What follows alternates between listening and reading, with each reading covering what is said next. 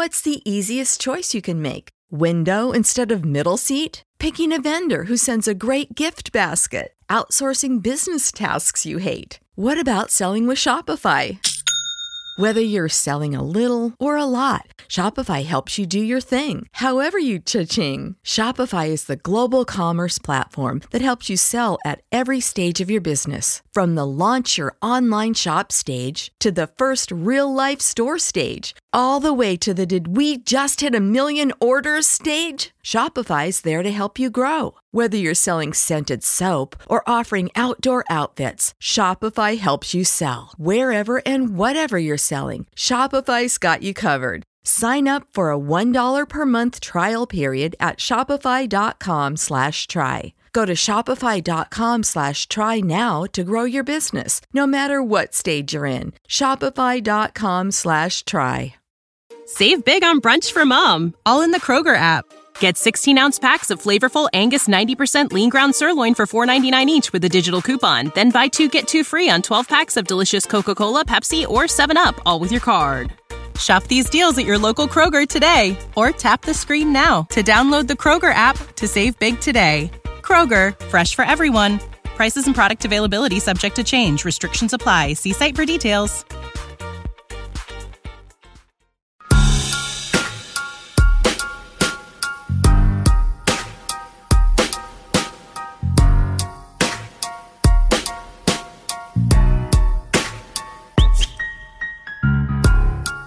Washington football team nation, what is going on?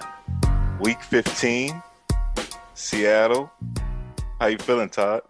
You know, I'm super excited, and then I'm super sad because week 15 means that there's only 3 weeks left in the regular season, and gosh, I forget how bad it is without football until it happens. Yeah, the season just goes so fast. But other than that, I'm feeling great. Tay, how are you feeling?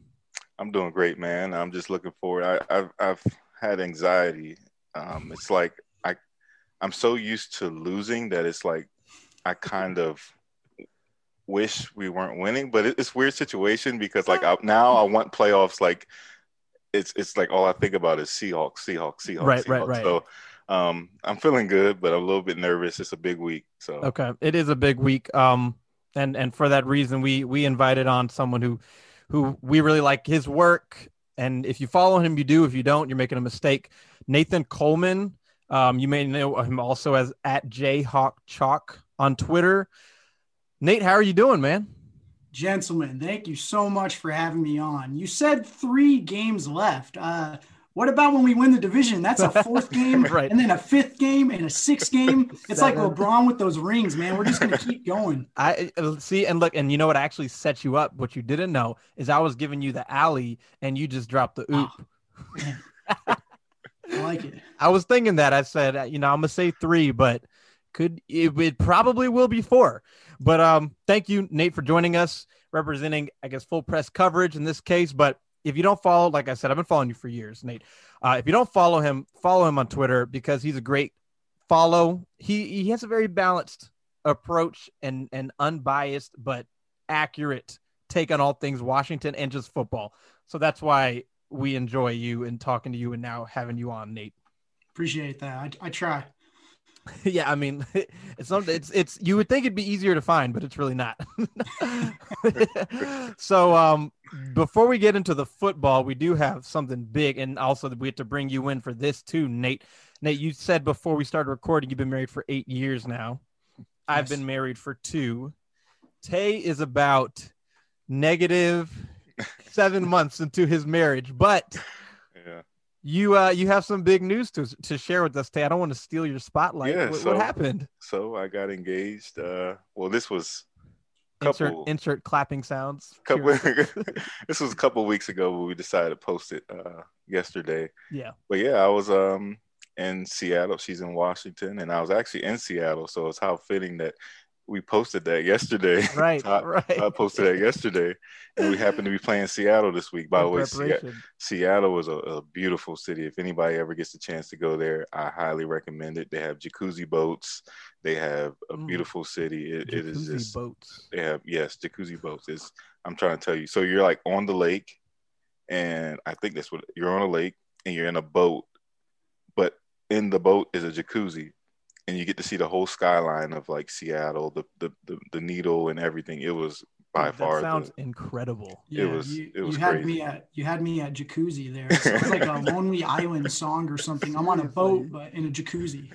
Man, it was awesome. But yeah, if anybody ever get a chance to go out there after we win, this week, hopefully that will encourage more people to go out there. But it's a beautiful, beautiful city, beautiful state. And yeah, I'm looking forward to it and trying to be up there with you guys. Trying to join the club. Join the club. Like I said, 2 years for me. Nate, you're the resident expert. What's the best off the top of your head advice marriage for Tay? I mean, the big thing is, Tay talked about it, all he's been thinking about is Seattle. So instead of thinking about Seattle, there's some times where you got to think about what she wants. And you already know that because you're still dating. So you still got to impress her a little bit. But right. If you can just put her thoughts above your own, 20% of the time, you'll be golden. Like, for example, tonight, put my daughter to bed while my wife's working, did the laundry, did some dishes, cleaned up the best I could, had a White Claw. I did all the things that are required of marriage. So. So you prepared. That's really good to hear, Nate, because it sounds like you'll get off of this and you won't be walking into a firestorm. No, I'm not going to get hit with a broom or anything mid-record, so we'll be okay. That's great advice, Tay. I'd write that down if I were you. Also, if you're listening, that's just great advice for anybody. Call me Dr. Drew, Dr. Nate. You should create a separate Twitter and that can be your specialty. Yes. And you can, the way you provide numbers for football, you could provide numbers for marriage. Like six out of every 10 men go to bed without having gotten laid from their wives because they failed to put the dishes away. Like, give us the in-depth numbers, man. Yeah, it'll be great until my wife gets on Twitter and then I'll be in trouble. Right. Oh, that's funny stuff. Okay, we're going to talk football now because that's why we're all here. The first thing I want to discuss, which is the most important thing, is the quarterback position. And it's specifically because we're going into a week with uncertainty because of Alex Smith's injury. But I have a feeling about what I think is going to happen. So the question will be, who do you think is starting this week? I'm going to start myself. I said it a couple of days ago, Tay.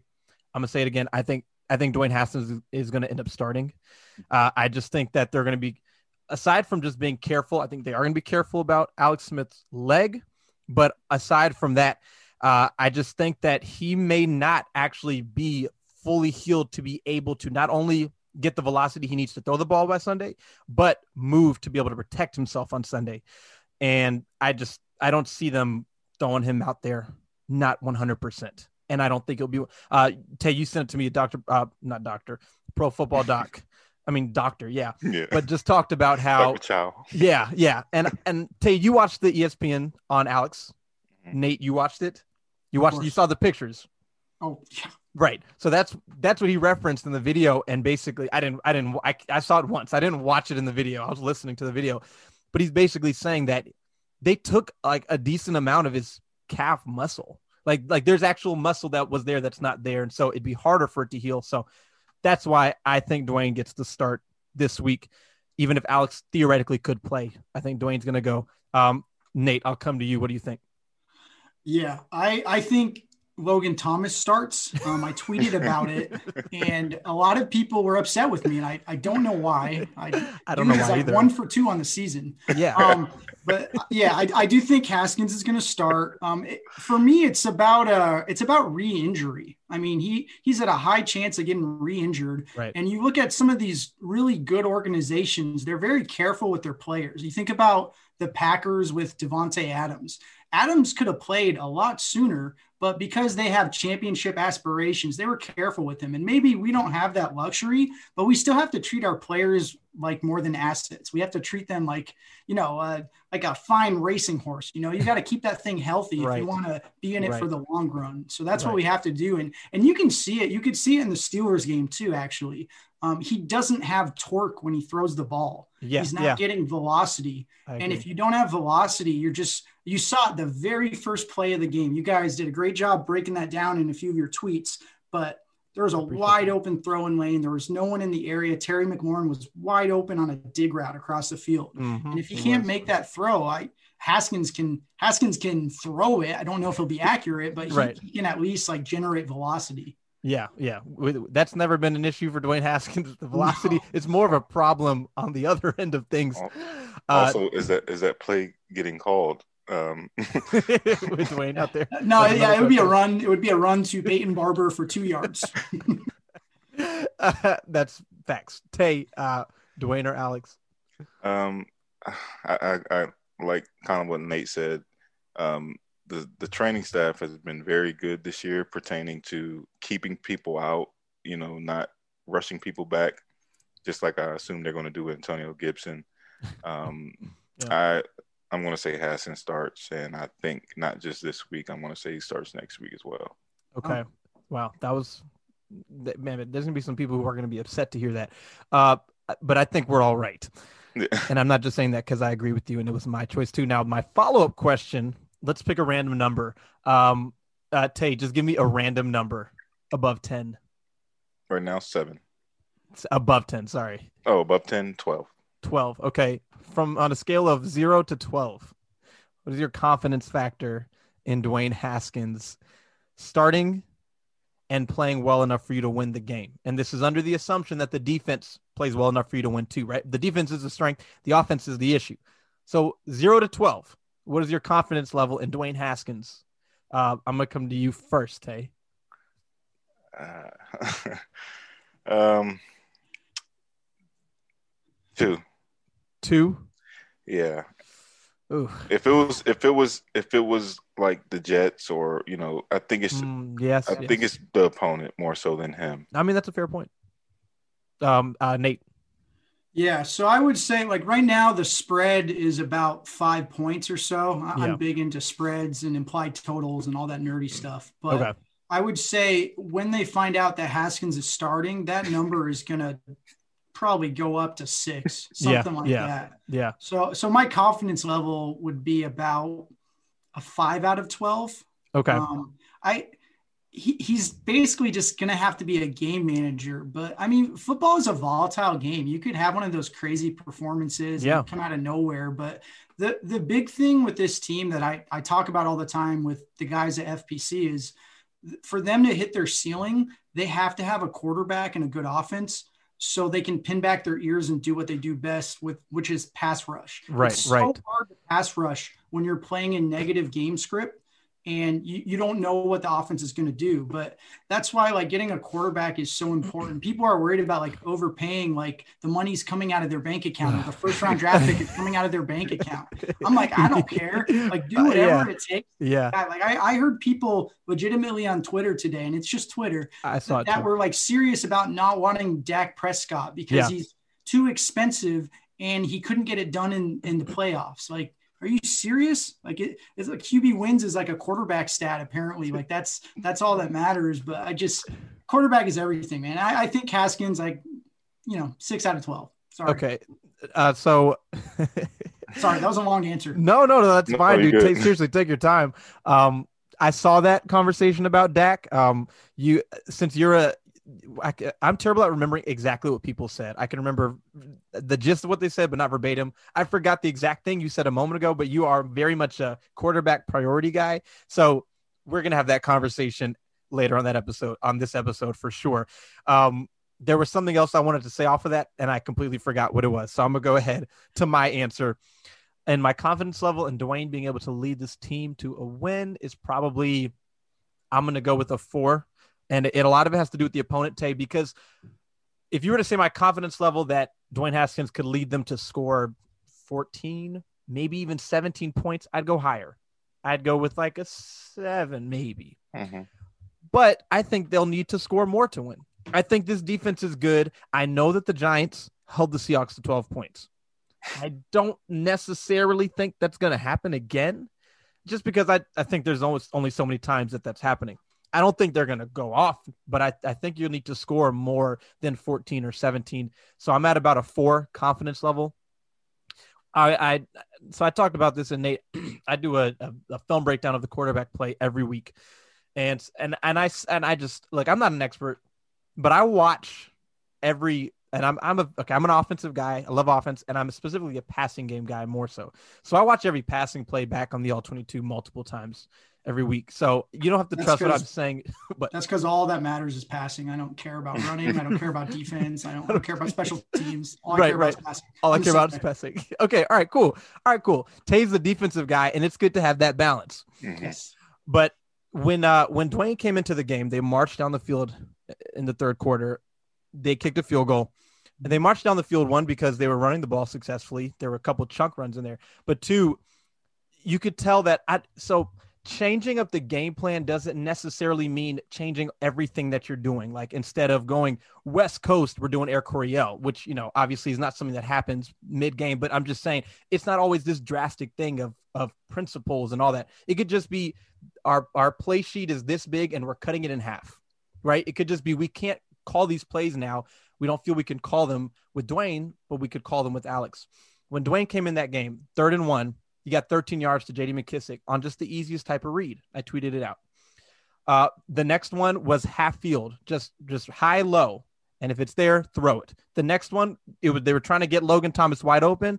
He wasn't. Go to your check down.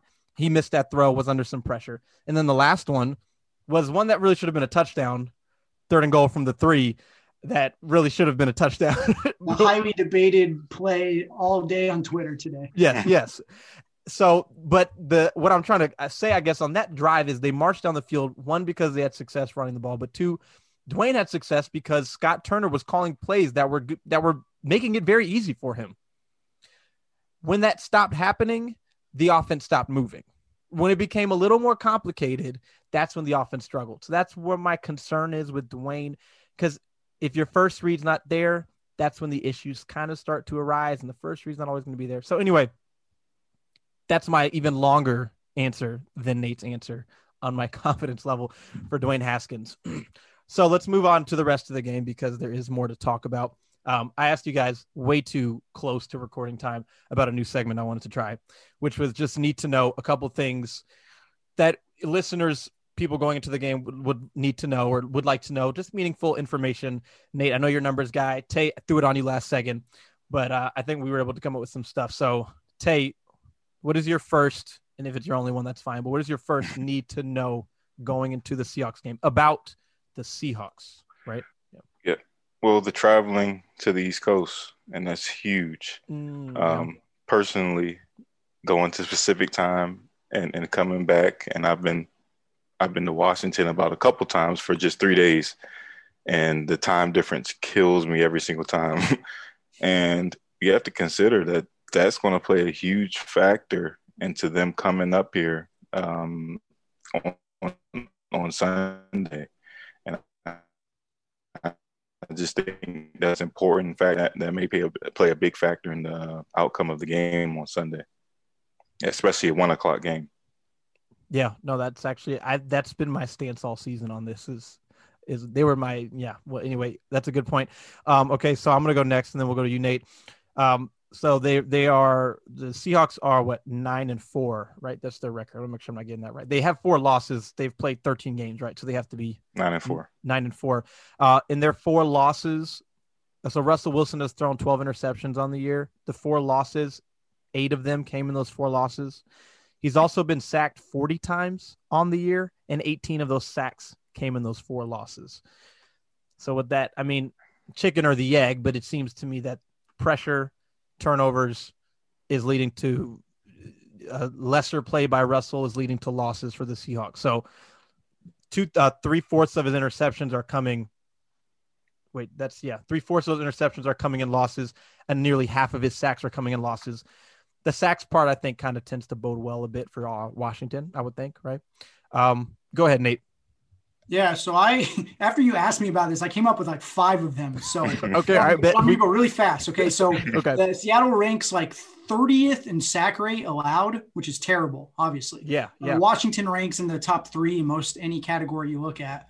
So that's the first one. Okay. Second one, DK Metcalf. Do not leave him alone in single coverage. He is one of the best receivers in single coverage all year, top 5. So I don't know if you have to be physical with him at the line, if you have to bracket him, he does like two things really well. He runs a 9 and he can just grab the ball from any point in the air from the 9, or he runs like a hitch or a slant, So I don't know if you have to double or you just have to be physical with him, which is hard because he's like a man child. I mean, he's huge. Right. Okay. That was 2. 3. So Seattle ranks 10th in explosive plays. So that's passing and running, any play greater than like 15 yards, I believe it is. Washington ranks 1st preventing that. So that's going to be a big, like, let's see who can stop who. And then what am I on? 4th. So over the past 5 games, Logan Thomas is going to be in a good position because Seattle has allowed the most air yards to tight ends in the past 5 games. That's a good one. And if you don't know what air yards are, it's pretty simple. It's if you throw the ball, wherever the ball would stop for that target is an air yard. And it's a predictive way of looking at targets and passing yards.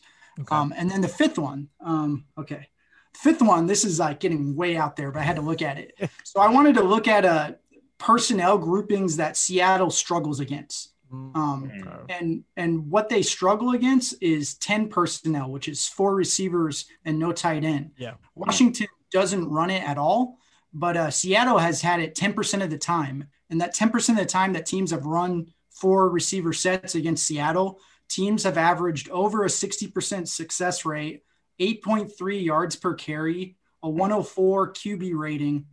And they've obliterated them. And that's why teams, they're the most targeted team for 10 personnel because of that. Interesting. But my thinking, not to get off on a tangent, my thinking is if Antonio Gandy Golden comes back, what I'd like to see is Golden in the slot and Cam Sims in the slot. And I'm talking like once in a great while, not all the time. I'd like to see them in the slot on both sides and then 2 receivers out wide. And then I'd like to see them run the ball with that because you're guaranteed a light box and those 2 big blocking receivers. I'd like to see that, like 4 or 5 times in the game. Yeah. Okay. Sorry. Well, no. Tangent. those are some great need to knows. So the last one, there's 2 I want to talk about. I think 2 more I want to say, but I want to talk about your 2 first. The last one I'm going to be watching very closely now, Nate, during that game on Sunday to see if we see that 10 personnel grouping, because they'll run 11, 3, they'll go 3 wide, 1 tight end, they'll do that, no problem. But you're right, no Logan Thomas in the field or no tight end at all. We haven't really seen that at all this year. That'd be great. It's like if they're throwing the ball and Logan Thomas is out there, to me that's like a mismatch for not for us, for the defense, because like he's a vertical tight end. He can't separate quickly. Right. You might as well just get another receiver on there. Like that's kind of how I feel. Not that Thomas isn't bad. I mean, he's been a great value for us, but he has his limitations. So I'm gonna be watching for that. And then if I see it, I'm tweeting, "Hey, Nate called this." I'm gonna go to I always forget stuff. I think I need to go to the doctor. But okay, I'm gonna say these last 2 that I had, and then I want to ask you about. I think it was the second one you mentioned. So the Seahawks defense we know has been struggling on the year, right? But the last 5 games they're only giving up 16 points a game, 16.2 points a game. Now, you'd say they played the Giants, they've played the Jets, the Cardinals have been down a bit, they played the Rams. So you could point to some of the teams they've played and say maybe that's why. But in the first 8 weeks, they're giving up 30 points a game. So if nothing else, it at least indicates some level of improvement by the Seahawks defense to some degree. And then they're scoring 30 points a game. So that's leading the league, right? That's third in the league, 30 points a game. So that's if they score 30 points a game, they've won the game as far as I'm concerned, probably. No Kansas City where I live. I mean, they're no Chiefs. So. No, they're no Chiefs, right? That's right. Okay, so the second one you read, can you read that again? Because I'm pretty sure that's what it was. I gotta think about that one. Explosive plays. Yeah, explosive plays. Yep. That was defined as. So explosive plays greater than 15 yards. So Seattle ranks, I think I said 10th in explosive plays. And a lot of that is actually, it's not with their receivers like you would think. Right. It's actually with their running backs, okay. Which is interesting because Chris Carson has been hurt. Carlos Hyde has been hurt. And Rashad Penny hasn't played all year. So like their running backs aren't like anything special. I mean, they've been really efficient, but Washington is clamped down as far as explosive plays. They just don't allow a lot of them, but you always remember the ones they do have. And that's kind of your recency bias. You remember the James Washington touchdown against the Steelers. Right. That's kind of what I wanted to ask. I guess I wanted to know what yardage that was defined as, because Washington had, and I don't know, have the most recent stats within the last few weeks, but they'd given up, I want to say it was 12 or so, a couple weeks ago, 12 plays or whatever was the most plays of 40 or 50 or more yards of any team, right? It was like 12 of 40 or something, or 12 of 50 plus, something like that. But then for you to just now say that they've given up, that they are number one in terms of limiting explosive plays. My question with them going on the season and all the big plays, we remember against the Cardinals, we remember against the Rams, right? We remember against the Eagles week 1 and so on, but they're still ranked so well and have performed so well statistically defensively. It's almost even more impressive to me that they could be last in 40 or 50 plus yard plays, but then they're still first in explosive plays. And then they're first in, or not first, but top 5 in all the other rankings that they're in. That's right. Pretty I think it has a lot to do with like a 40 or 50 yard play is a very small sample.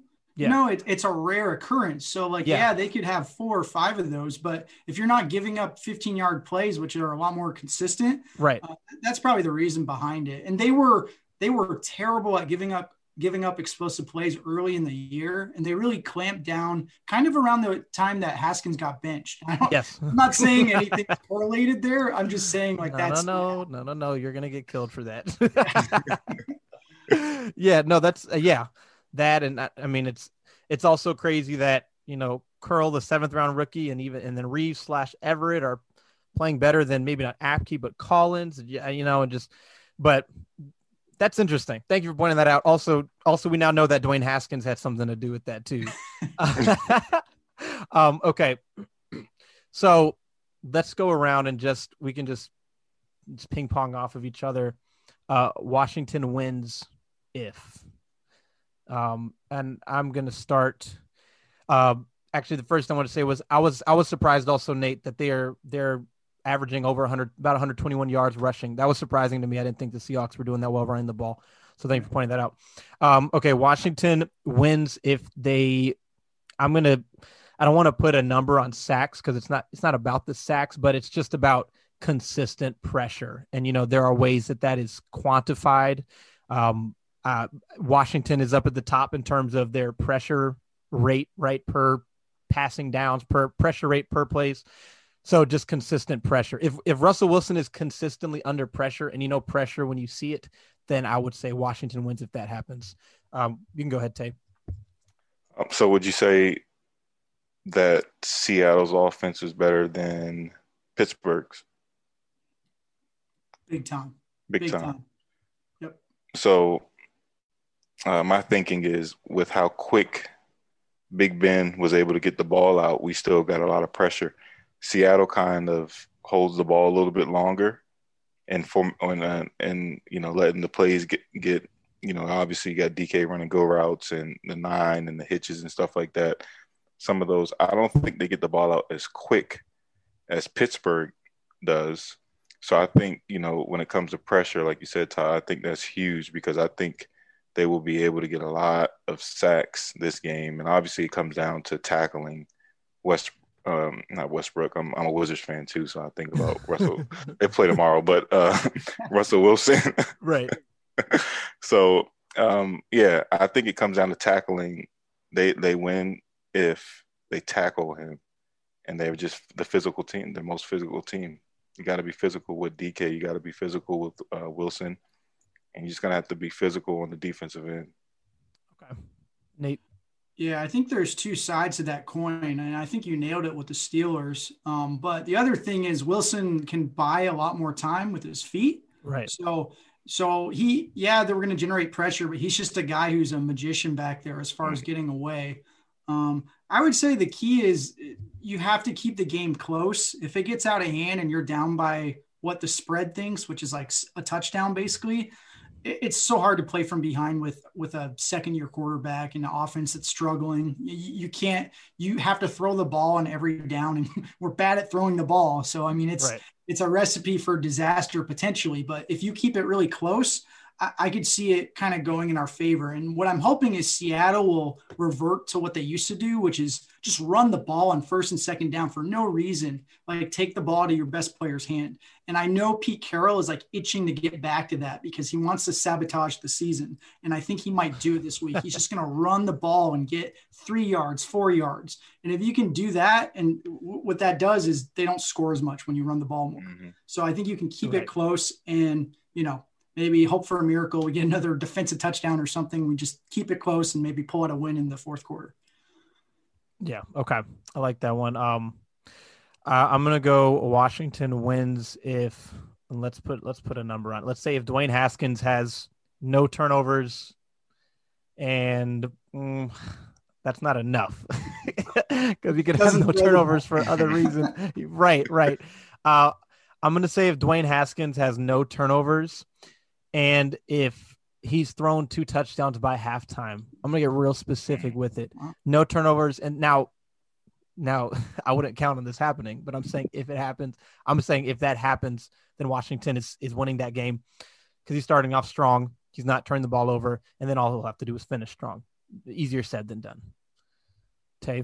Okay, Washington wins if, 1, they have a lead at half, or 2, if they are losing by under 6. I believe every game that I've watched, for the most part, if they're either leading at half or they're down by a little bit, depending on the opponent, they're able to make that up in the second half because we are a second half team. And as long as we're not down by too much in the first half, I really believe we can win the game in the second half like we've done with the previous games, or, like how we've come back against Philly or how we came back against Cleveland and stuff like that. We got to keep it close. Fair point. If we're going to win, we have to either have a lead at half or we have to be down by no more than 7. I think Tay nailed it. If you win the turnover battle and you lead at halftime, you win the game over 80% of the time. That's a fact. That's win-loss record going back 30 years. And that's a simple formula and everything. But in order to do that, you have to be aggressive early on offense. You can't just sit back and run the ball on first and second down and, settle for field goals. You have to be aggressive. But, the catch-22 is if you're too aggressive, you'll turn over the ball. Turn the ball over, right. Is that is aggressiveness your wins if they're aggressive? It's like if you're too aggressive, I'm worried. But I don't know, man. With Haskins, it's kind of interesting. Like there was a tweet about this today. I was on Twitter too much today, obviously. But there was a tweet they were talking about. Someone compared him to Jameis Winston, and I think I don't really see that comp in a lot of ways. I may have seen that also. But I think what I think of, and I agree with this part, like Winston is a great intermediate passer, yards going like 15 to 20 yards. I don't mean deep passes or short passes. I mean intermediate. Middle, yeah. And if you look like last year, that's where Haskins, he had like the same completion percentage from 10 to 15 yards as he did short. He's a terrible short passer. I mean, I don't know what it is because he has such a good arm, but like intermediate, like digs and curls way down the field, or even like post and corners, like that is where he's at his best. But you have to make it simple for him, like you guys were talking about before. So I don't know exactly how they do that, but I think that might be a recipe. Okay. You made a great point also, Tay, when you said, okay, so when I said 2 touchdowns and no turnovers, in my mind, I was thinking leading. I didn't say that out loud, but my inference was that they would be leading ideally in that situation. But you made a good point when you all said if they're not down by more than a touchdown. I mean, I guess, Dwayne had obviously his struggles and his reasons why he got benched. But I mean, to the offense's credit, to his and the offense credit as a whole, week 1, they did come back from a 17-0 deficit. And week 3 against the Browns, they came back from that deficit to obviously then lose it again. So I was about to ask you, Tay, well, with Dwayne starting, the comebacks we've seen, the resurgences in the second half, is that more, do we feel differently about that if Alex isn't playing? I mean, Dwayne, I guess, has shown an ability to do that. The Eagles game, you had those interceptions that helped put you in good spots. In the Cardinals game, kind of counts because you lost by 14 in the end, or whatever it was. But He guess came back against Detroit last year, I guess, if you can count that. he did come back against Detroit. Yeah. So And that was another argument I had. Obviously, the gravity of the situation is totally different, but if we want to look at it, Dwayne played his best football in December. he played his best football in week 15 too. A year ago, exactly. So hey, I mean, you never know. You do never know. Okay, so let's see if we got any more of these. I'm gonna say Washington wins and maybe this is a no-brainer, but if they are able to have a lead going into the fourth quarter, and if the fourth quarter can work out to basically where the Seahawks have to throw the ball, and kind of like what you were saying, Nate, that's when the Chase Youngs and the Sweats and the Paynes and the Allens can rush. And then obviously I think, well, actually I'll make that my next wins if, but they can rush, but it'll be not just about getting pressure, but about Russell Wilson continuing to have to go backwards. Because if you get good pressure, but then he's able to step up or left or right, then you might give up a touchdown.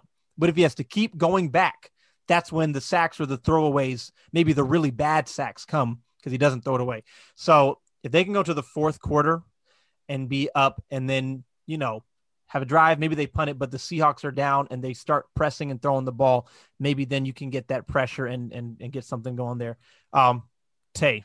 I got one more. They win if they can contain Jamal Adams. Man, that dude. He has more sacks than everyone on Washington's defensive line. It's so crazy, man. That dude is like you got to be aware of him. Like, come on. You do. At all times. Haskins is going to have to be aware. He's going to sack Dwayne Haskins if he plays on Sunday. 3 times. He's just going to. Well, think how efficient he is. I mean, think how efficient he is because he doesn't do it that much. Right. I mean, he's insane. He gets a sack like every time. So, I mean, that's something the defensive coordinator or the offensive coordinator is going to plan for. Like when he's near the line, like, okay, we have to slide protection. We have to watch this guy. Yeah, that's when their D coordinator like runs him into the flat or he runs like, a robber or something like that. Yeah. So it's a chess match. Definitely. So that's what I'm saying. If Dwayne's going to have to look out for him, I just have nightmares of Jamal Adams right now. And that's the area to me where just strictly experience plays a big factor between Alex and Dwayne, where, we've seen those situations where, you're just missing a call or missing a protection or it's hot, but you don't throw it hot, little things like that. Not that Alex is perfect because he's not, but go ahead, Nate, if you got another one. Yeah, I was going to say it's like that 3rd and goal that everyone's been talking about today. Yeah. You knew that play, and it's like there's some subjectivity there. It's 3rd and goal from the 3-yard line. From the 3. And we don't know what his reads are, I guess. We don't. But we can see Steve Sims is wide open. You can see the blitz coming, and Sims has the fastest route. And whoever has the fastest breaking route is usually the hot read. Right. And you have to throw with anticipation. Like, guys are bearing down on him, but at least make the throw. If you miss, it's okay, but at least you made the right read. And I think Haskins needs like a perfect situation. He needs a clean pocket. And even then, who knows how accurate he's going to be. And that's hard to do, but I mean, our line's been much better, I feel like. No, I agree. The offensive line has been probably the surprise of the year. Once once Martin kind of got out of there, and then you got Lucas and Schweitzer who have improved compared to the original Christian and Martin. What is your confidence level of him if he makes the pass, completing it? If he throws the ball if he throws that to Sims, of it being accurate? Yes. I'm gonna give him some credit. I'm gonna say a 10. I think he's making that one. He's missed Sims a couple times on that route. He has, and honestly, he's missed throwing left like that. But I think since he was so wide open and he doesn't feel the pressure to have to throw it to a perfect spot because there's not a defender right on his back, he can be inaccurate but still be good. I'm going to give him a 10 there. I don't know about you, Nate. Dude, he could have Phillip Rivered that ball. He could have lobbed it way up in the air. Could have. All he had to do is plant his feet. Like Rivers can't move around at all in the pocket, but like dude will plant his feet and rip the ball. Yes, he will. He's got like 9 or 10 kids, and he still doesn't care. He'll get. He does have like 9 or 10 kids. Yeah. Okay. So, and I want to continue this conversation. My last kind of wins if I can't really quantify it. I'm gonna just say, really, if Washington wins, if their secondary, I think, has their best game of the year, I think that I think that you could maybe argue the Cardinals at the time in week 2, maybe. Since then, this is the most talented quarterback and receiver group that they've played since, we'll say week 2, but maybe all year. Yeah. And as much as you can say it comes down to the pass rush, which it does, but I think this one also really comes down to the secondary, because that Russell Wilson is going to have those opportunities to extend the play.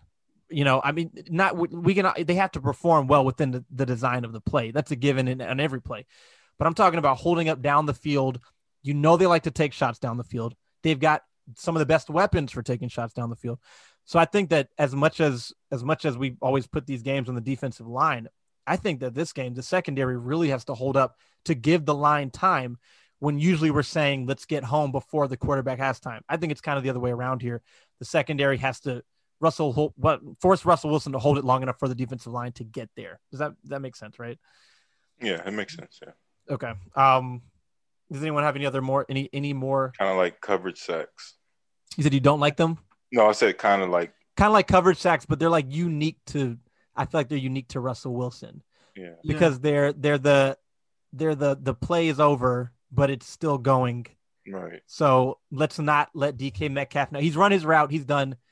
If he's taken off now down the field, let's go with him. Or like just that level, just the scramble drill plays kind of. Yeah. I like the idea of once in a while rushing 5. So when you rush 5, like the lane's kind of narrow and it makes it harder for him to escape and easier to collapse the pocket. But also you create one-on-one chances for your best pass rushers to beat a Seattle lineman, which is an advantage Washington. And I meant to say your comment about DK one-on-one. That's got to be like Jack Del Rio has to be sitting somewhere right now saying we can't cover this man one-on-one, so let's not. I hope that's what he's sitting in a room saying. Don't just let Fuller or Darby be one-on-one downfield with DK Metcalf. DK is amazing, man. It really is. We're so spoiled by how good these young receivers are. Like, it's not supposed to be this way. It's crazy. I mean, the last 2 years, it's just been nuts. It has. Like, DK's having a historic year as far as second-year receivers. Yeah. Like, McLaurin and A.J. Brown are all just crushing. And then this year, you have, an insane rookie class. And I'm just so jealous because, I wish we had more skill position players that were young. Yeah. It kills me. And it's crazy to think that they could have had DK and Terry, right? Or insane. And I'm not personally one to get into the DK versus Terry versus AJ debate because it doesn't really matter to me. They're all really good, and I like all of them. So personally, I mean, it doesn't matter to me. Now, the one thing I'll say for Terry is he's been the one who's dealt with 15 quarterbacks, and they're all worse than the quarterbacks that DK and that AJ have had. Okay, so let's move forward now. Let's just go ahead with our predictions for this Seahawks game. They were my pick at the beginning of the year, Nate. They were my Washington isn't supposed to win this game, but will win this game. Wow. I think the Seahawks have always kind of been a different team on the road or on lots of situations. They're not as in sync on the East Coast or on the road as they are at home. Their record at home has been so phenomenal, but that was different. Those were different times. And that Alex Smith was starting and then Dwayne got benched and now Dwayne's back in. And so I'm trying to decide if I want to reevaluate that prediction or if I should stand by it, but I'm not going to be a coward. I'm going to stand by it. I'm going to just go ahead and say Washington's going to win another one that they're, people would say that they shouldn't win or they're not picking them to win, but I'm going to go with a 21-19, like one of those weird scores, something weird like that. And maybe, we talked about the pressure on Russell Wilson, that playing a big factor, getting a turnover, an interception or two, maybe scoring on one of those, and then the offense doing just enough. So I'm standing by my original prediction. Go ahead, Tay. On the 4-game win streak, have we given up more than 17? Steelers was 17, 15, 9, and no, they haven't. I'm going to give them – I feel like it's going to be like a – but this is by far the best offense they faced in that stretch too. No, I wouldn't say by far. I'd say by far. Yeah. I'm just going to say I think it's going to come down to Hopkins, and I don't want that. Oh, really? Oh, man. But I can see Yeah. I can see like a 2017, and I don't. It's going to have to be a. I hope it's not this, but like a Dwayne Haskins have to get us in field goal position kind of drive, Game-winning field goal drive. game winning situation. field goal. I'd be very interested to see that. Go ahead, Nate. Well, actually, I'm sorry. Actually, what I'm gonna say is that could be great and so terrible for so many reasons because Yes, it could lead that's them on a game-winning field goal drive and they win and suddenly he's the savior. But anyway, go ahead, Nate. Yeah, I mean, we had an easy pass schedule to start the year. People like don't care about strength of schedule. I hear that argument a lot, but it means something a lot of times. Yeah, If you definitely. think about our wins, we've beaten Dalton, DiNucci, Brandon Allen, Wentz, Right. a smorgasbord of bad quarterbacks. Like where's the quality win in there? It's like Roethlisberger, like there aren't that many. Yeah. So I think this game will be closer than people think. Like the spread, they're going to say 6 points or something like that. I think it's going to be like, 28-24 Seattle, something like that. You're not going to slow them down altogether, but you can make it hard for them. And, we'll probably score some points off of turnovers or something like that. But yeah, I just don't have I'm always going to go with the better passing attack, and it's Seattle by a mile. Yeah, that's a good point. I would usually be picking Seattle, but I'm standing by what I said, and I'm trying to see if I can trick the powers that be. Because usually, if I pick them to win, I expect them to lose. But if I'm picking them to win for other reasons, maybe the supernatural powers that decide these things will be confused. The superstitious sort of stuff. Am I right, Tay? Yes, you're right. No. Hey, All right. my thing is this: if Haskins wins this game, does he start next week? I wanted to ask that. And when you say wins the game, I assume you mean has like a really good performance too. I would say a meh performance. Okay. So my question was going to be if Dwayne has like remember when Kirk Cousins came in 2012 when RG3 was hurt and beat the Browns? Mm-hmm. What if Dwayne Haskins has like a 330-yard, 4 touchdown, 1 or 0 interception, like complete outlier performance? So I don't know which one we should go with. Nate, which question should we go with, mine or Taze? You choose. Let's just do a pseudo of both of your questions. That's a tough one though. Like we were talking about in the FPC chat with some of my buddies, like George and Redskin Rant and a few just random people in the chat, and we were talking about this. And like Rant, he had a great question. He asked like what, and he tweeted about it. He asked like what would it take for Washington to consider Haskins as their starting quarterback next year? And I said, like, he would have to have 3 or 4 of these outlier performances, including a playoff win, for them to consider it. Consider, yeah. That's where I'm at. Like, I don't think there's much he could do that would convince me that I'm confident in him next year. I mean, you just don't see, like, third-year quarterbacks jump. You have outliers like Josh Allen. Like you have to listen to the podcast about Josh Allen on The Athletic. It just came out like yesterday, and it talks about all the stuff he did to like change everything and everything that the coordinator did to kind of build it around his strengths. But it almost never happens. Like if you don't produce at a young age, both in college and in the pros, usually you flame out. That's kind of just how it goes, unfortunately. But I hope he has a bunch of outlier performances and crushes. That would be cool. Yeah. Yes. And that's what I've been saying since he got benched, was if he gets another chance to play, he has to play at a level so high above what we've seen. Like the leash has become so short that he would have to have those outlier games. Essentially, he would have to play at such a high level to not to undo, but to kind of flip the script. It's almost like if you start at 0 and you go negative, you have to do double to get above. Because if he does what he's been doing or does slightly better, he gets back to 0, then we're still at 0. He'd have to go double. And so that's where I'm at. So I'd say, to answer your question, if Alex Smith is fully healthy, I think I'm putting Alex back in there. All right. In week 16. Yeah. What are you doing? It just depends on the health, but I think with Smith or not with Smith, against Carolina, I think we'll win that game. Yeah. They're a tough team, but I could see the defense giving them some real trouble. So do you rest make sure he's 100% for Philly? This is under the assumption they win against Seattle, right? Right. I think then that becomes a possibility because if they beat Seattle, them winning the division, and especially considering the Browns with maybe Colt McCoy playing. I mean, the Giants are with Colt McCoy maybe playing the Browns. Eagles play the Cardinals, which is a tough, could go either way, but Cardinals are better.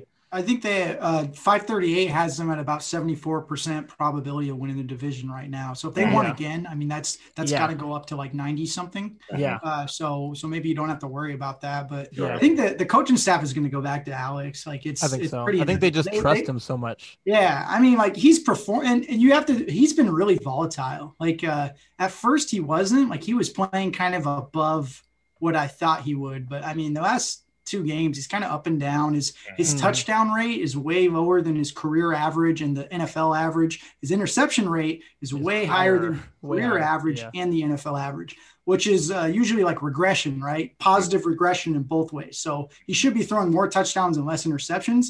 But, it's just a few games, tiny sample. Who knows what will actually happen? Yeah.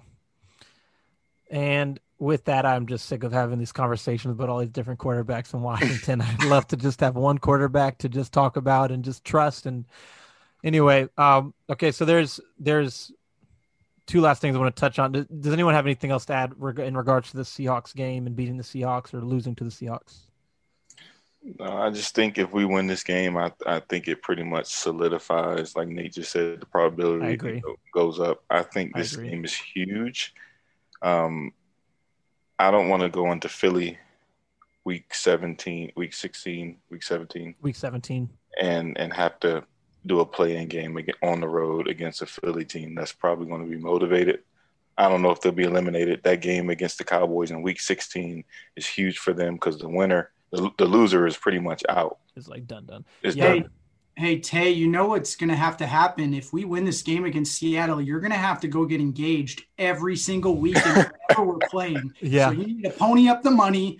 The same girl, obviously, because you love her. Talk about superstitions. 3 engagement rings. Like we can start a GoFundMe or something. Yeah. All right, you're in Carolina. Hey, dude, fans are crazy enough. They will do it. They will pay. They'll contribute to the GoFundMe. They're that much in love. You get her an incredible ring. Yeah, Tay. No, you said you don't want a winning in week 17, but honestly, I think it's more possible than maybe people would just think. And this is a tweet I have fully typed up, but haven't tweeted. If the Eagles win their next 2 at Arizona, at Dallas, Washington goes 1-1 in their next 2 versus Seattle versus Carolina, and the Giants drop their next 2 versus Cleveland and Baltimore, then week 17 would be a win and in for Washington and Philly. See, I don't want that. And to me, again, 2 wins for the Eagles. I think they could beat the Cardinals. I'm not saying they will, but I think they could.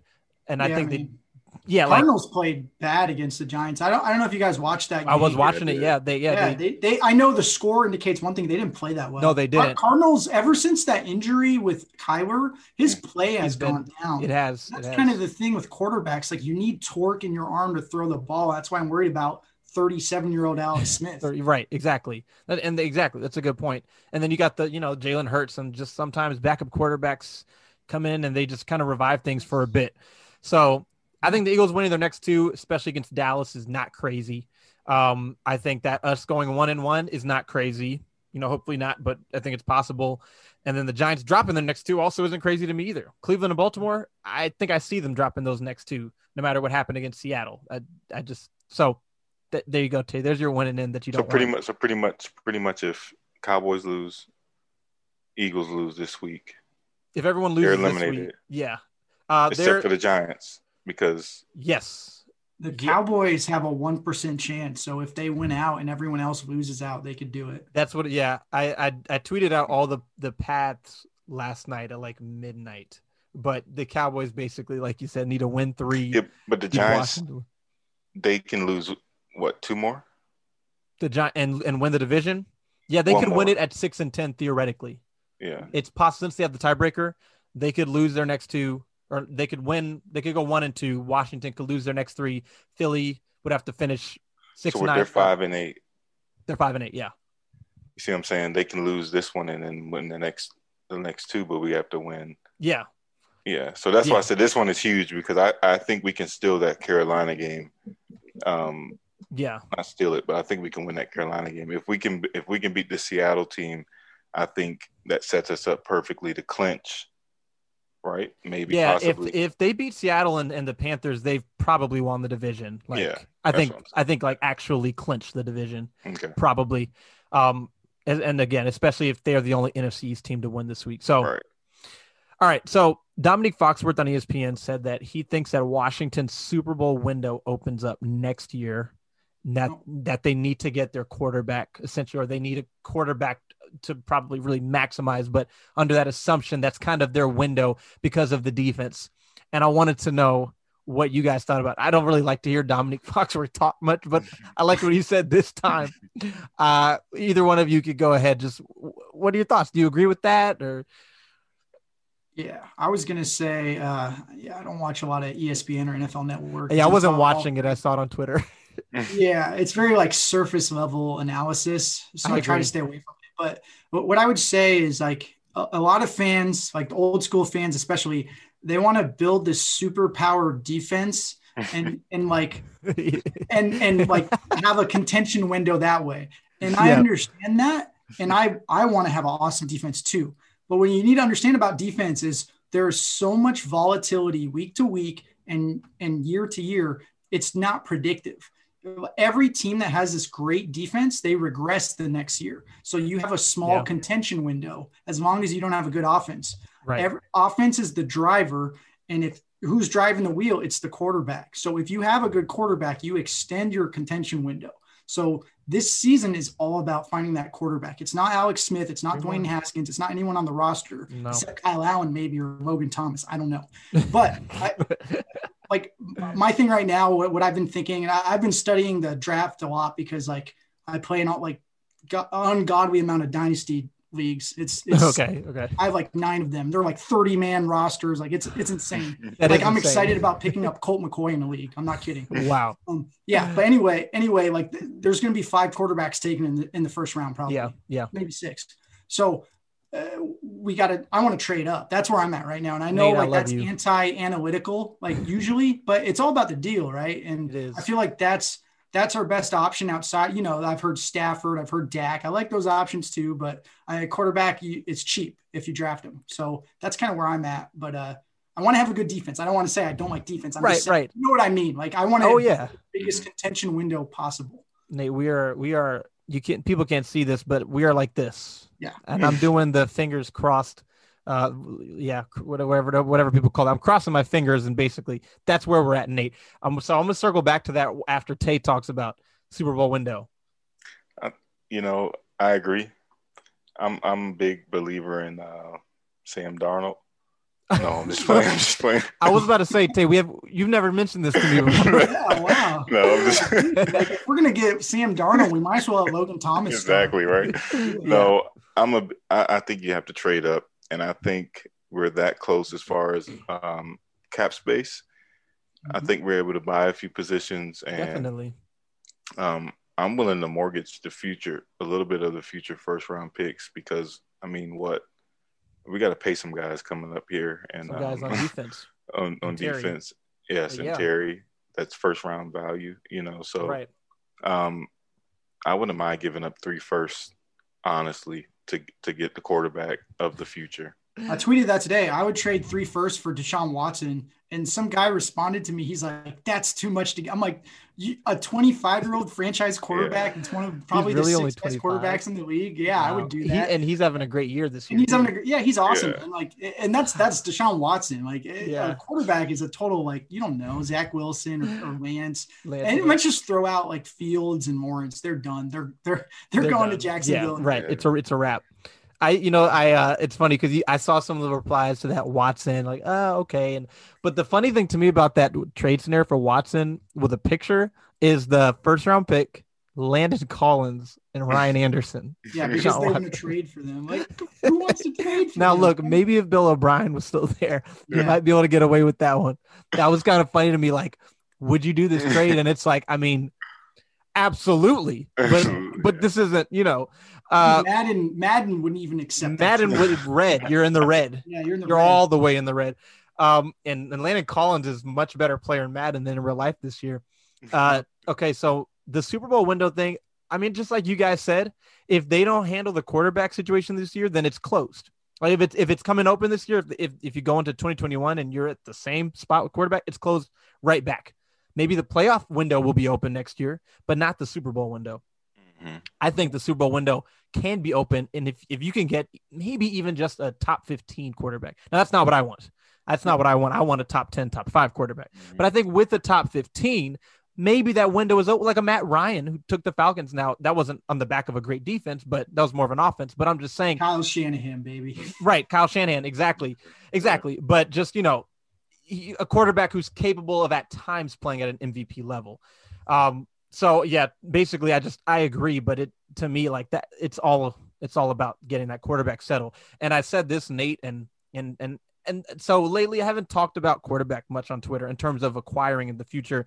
That's really just because I'm going to save it all for when the season is over. Cause then I won't have much else to talk about. So I'm going to save it all for then.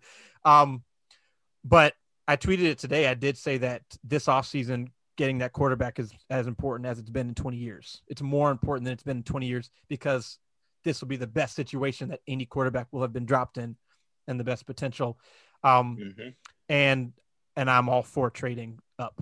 I want that actually more than Matthew Stafford, more than Sam Darnold, maybe more than Dak. I would prefer a trade up. I prefer a young, cheap quarterback. I would take Dak. That'd be great. Matthew Stafford, he'd be the best out of the 33-year-old quarterbacks, but he'd still be 33. He's good, 33. So I'm cool with the trade up. So we're on the same, not just the same page or the same paragraph or the same line. We're on the same word of the book. Yeah. And then okay. I mean, and honestly, I feel like I could talk about that all day. That's okay. So let's just talk about it for a minute. And then I have one last question I want to pose to you guys.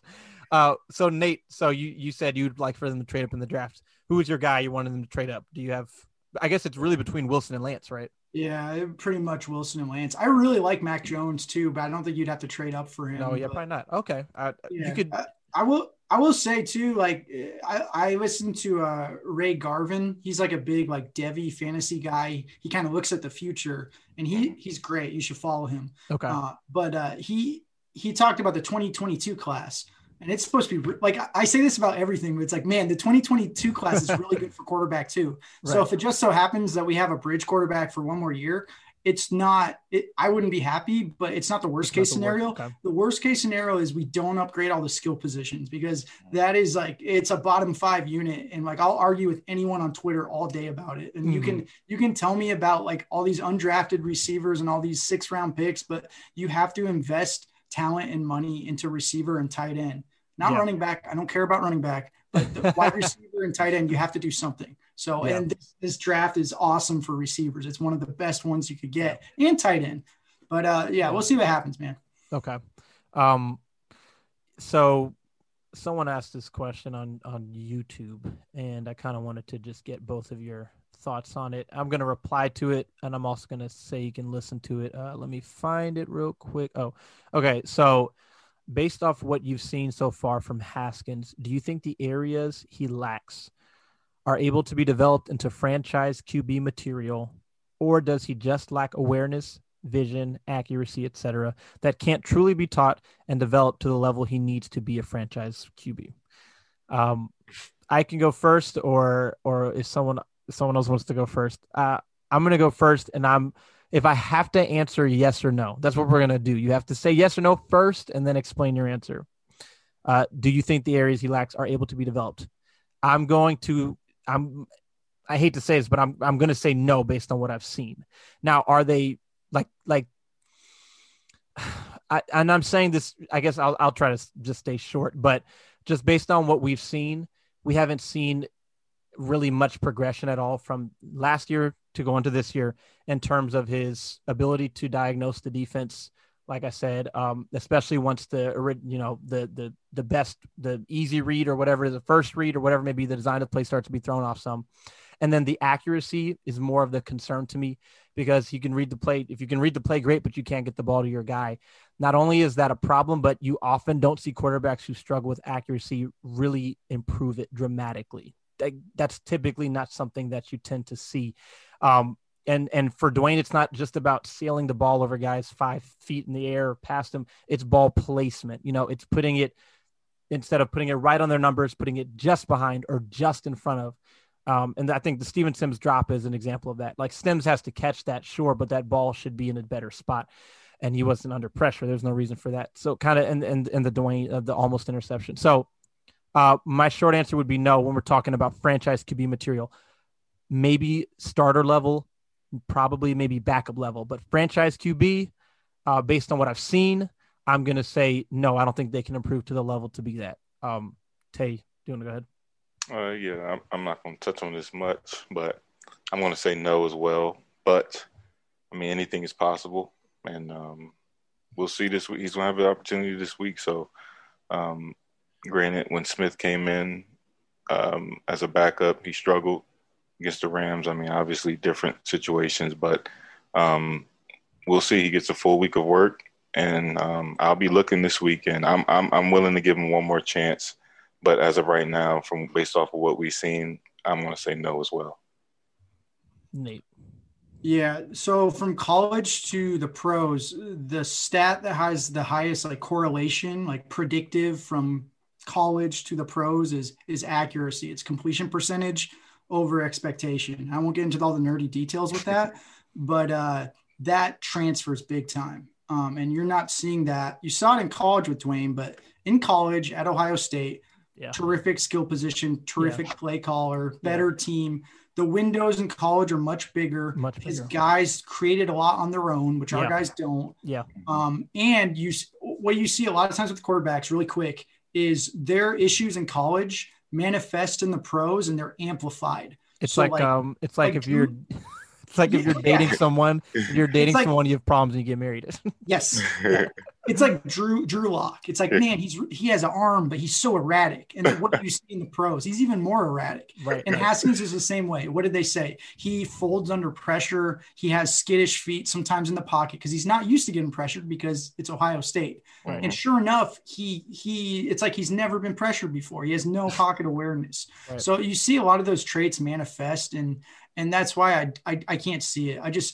You have to be somewhat successful in your first 2 years. And I understand he has a terrible situation, but you can't make excuses. Like, it's a, what have you done for me lately league?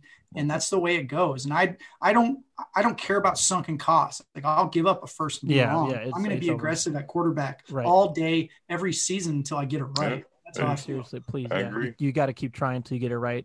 The Browns, I mean, and it's like you kind of look at the Rams and Jared Goff, but they traded up 15 spots. It's just the amount of investment always is going to correlate with the amount of time allowed to let a player develop, but Dwayne was a 15th pick from a previous regime. So, and then, I mean, one other thing with Dwayne and it, you don't have to be a quarterback who can evade the rush, extend the play and create the play to be very good. You don't have to be, but the inability to really do that at all, which this year we've seen, and last year we saw something different, which is really weird. Like, it wasn't great by any means, but he at least showed some ability to do it. And then he lost weight, and then he lost the ability to do it. But for him to be, if you're going to be a pocket passer, if you're going to be a Tom Brady, a Peyton Manning, a Drew Brees, a Phillip Rivers, then the skill has to come from the brain. Like, you have to be able to sit back in the pocket and just diagnose everything so fast, or just know where you're going with the ball, or know how to read the defense and be able to deliver it on time and accurately if you're going to be a pocket quarterback. And if you're not, if you're going to be a Deshaun or a Russell or a Mahomes or a Kyler maybe, then you have a bit of leeway where I didn't read that perfectly, but I'm just going to run around until somebody gets open. Yeah. And Dwayne's right in the middle of it, right? And I mean, there's really no ability to do it this year that we've seen. I mean, defensive tackles, not getting away from them. Just the play is over at that point. It was a play last week that just kind of stuck out to me. It was an RPO. It looked weird, but basically Cam Sims is open. It's an RPO, and the run fake is hard. He keeps the ball, and Cam Sims is wide open, and there's a guy running straight in his face, a tackle. If you're a pocket passer, then you have to stand there and throw that ball to your wide open receiver. Yeah. If you're a Russell or a Patrick, you can get away from him and you can create. And Dwayne just ended up kind of throwing the ball away. And so those are the type of plays to me where I'm saying those are the ones that tell me no, because he is a pocket passer that can't perform like one, and thinks he can get away from pressure but can't. So the moment those plays happen, they're dead. So I was rooting for Dwayne, and I really wanted him to have a great year, and I'm hoping for nothing but the best. But we would have seen it by now, and we haven't. It's only been, I know it's been 4.5 games this year. We would have seen something by now. I don't know if y'all disagree, but yeah, I agree. Well, do you have anything else to touch on, Tay or Nate? So it's just a big game. It's a big game. It's a big game. I feel like we spent 1/3 of the time talking about the big game on Sunday and 2/3 of the time talking. But either way, if you love football and Washington, I hope you enjoyed it. Nate, thank you so much for joining us. Been wanting to have you on for a while, and it was great getting to talk to you like this for the first time, and just your expertise is really appreciated. So look forward to connecting more in the future for sure. Yeah, thanks for having me on, guys. Tay, get ready to get engaged like 3 more times, man. Yeah, dude. Maybe 7 more Maybe 7, times. right? Maybe 7, and then for the rest of your life. Making me like a Mormon or something. Right. All right. Well, thank you for listening. And we'll be back after week 15 versus the Seahawks. See what happens. The funny thing is we talked the whole episode, under the assumption Dwayne is starting. And that means Alex Smith will probably be marching out there on Sunday. Yep. Well, thank you for listening again. This is Todd. Just stay. We'll talk to you next week.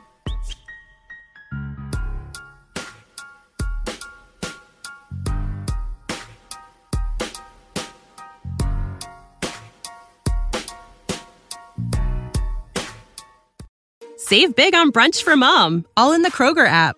Get 16-ounce packs of flavorful Angus 90% lean ground sirloin for $4.99 each with a digital coupon. Then buy 2, get 2 free on 12 packs of delicious Coca-Cola, Pepsi, or 7-Up, all with your card. Shop these deals at your local Kroger today, or tap the screen now to download the Kroger app to save big today. Kroger, fresh for everyone.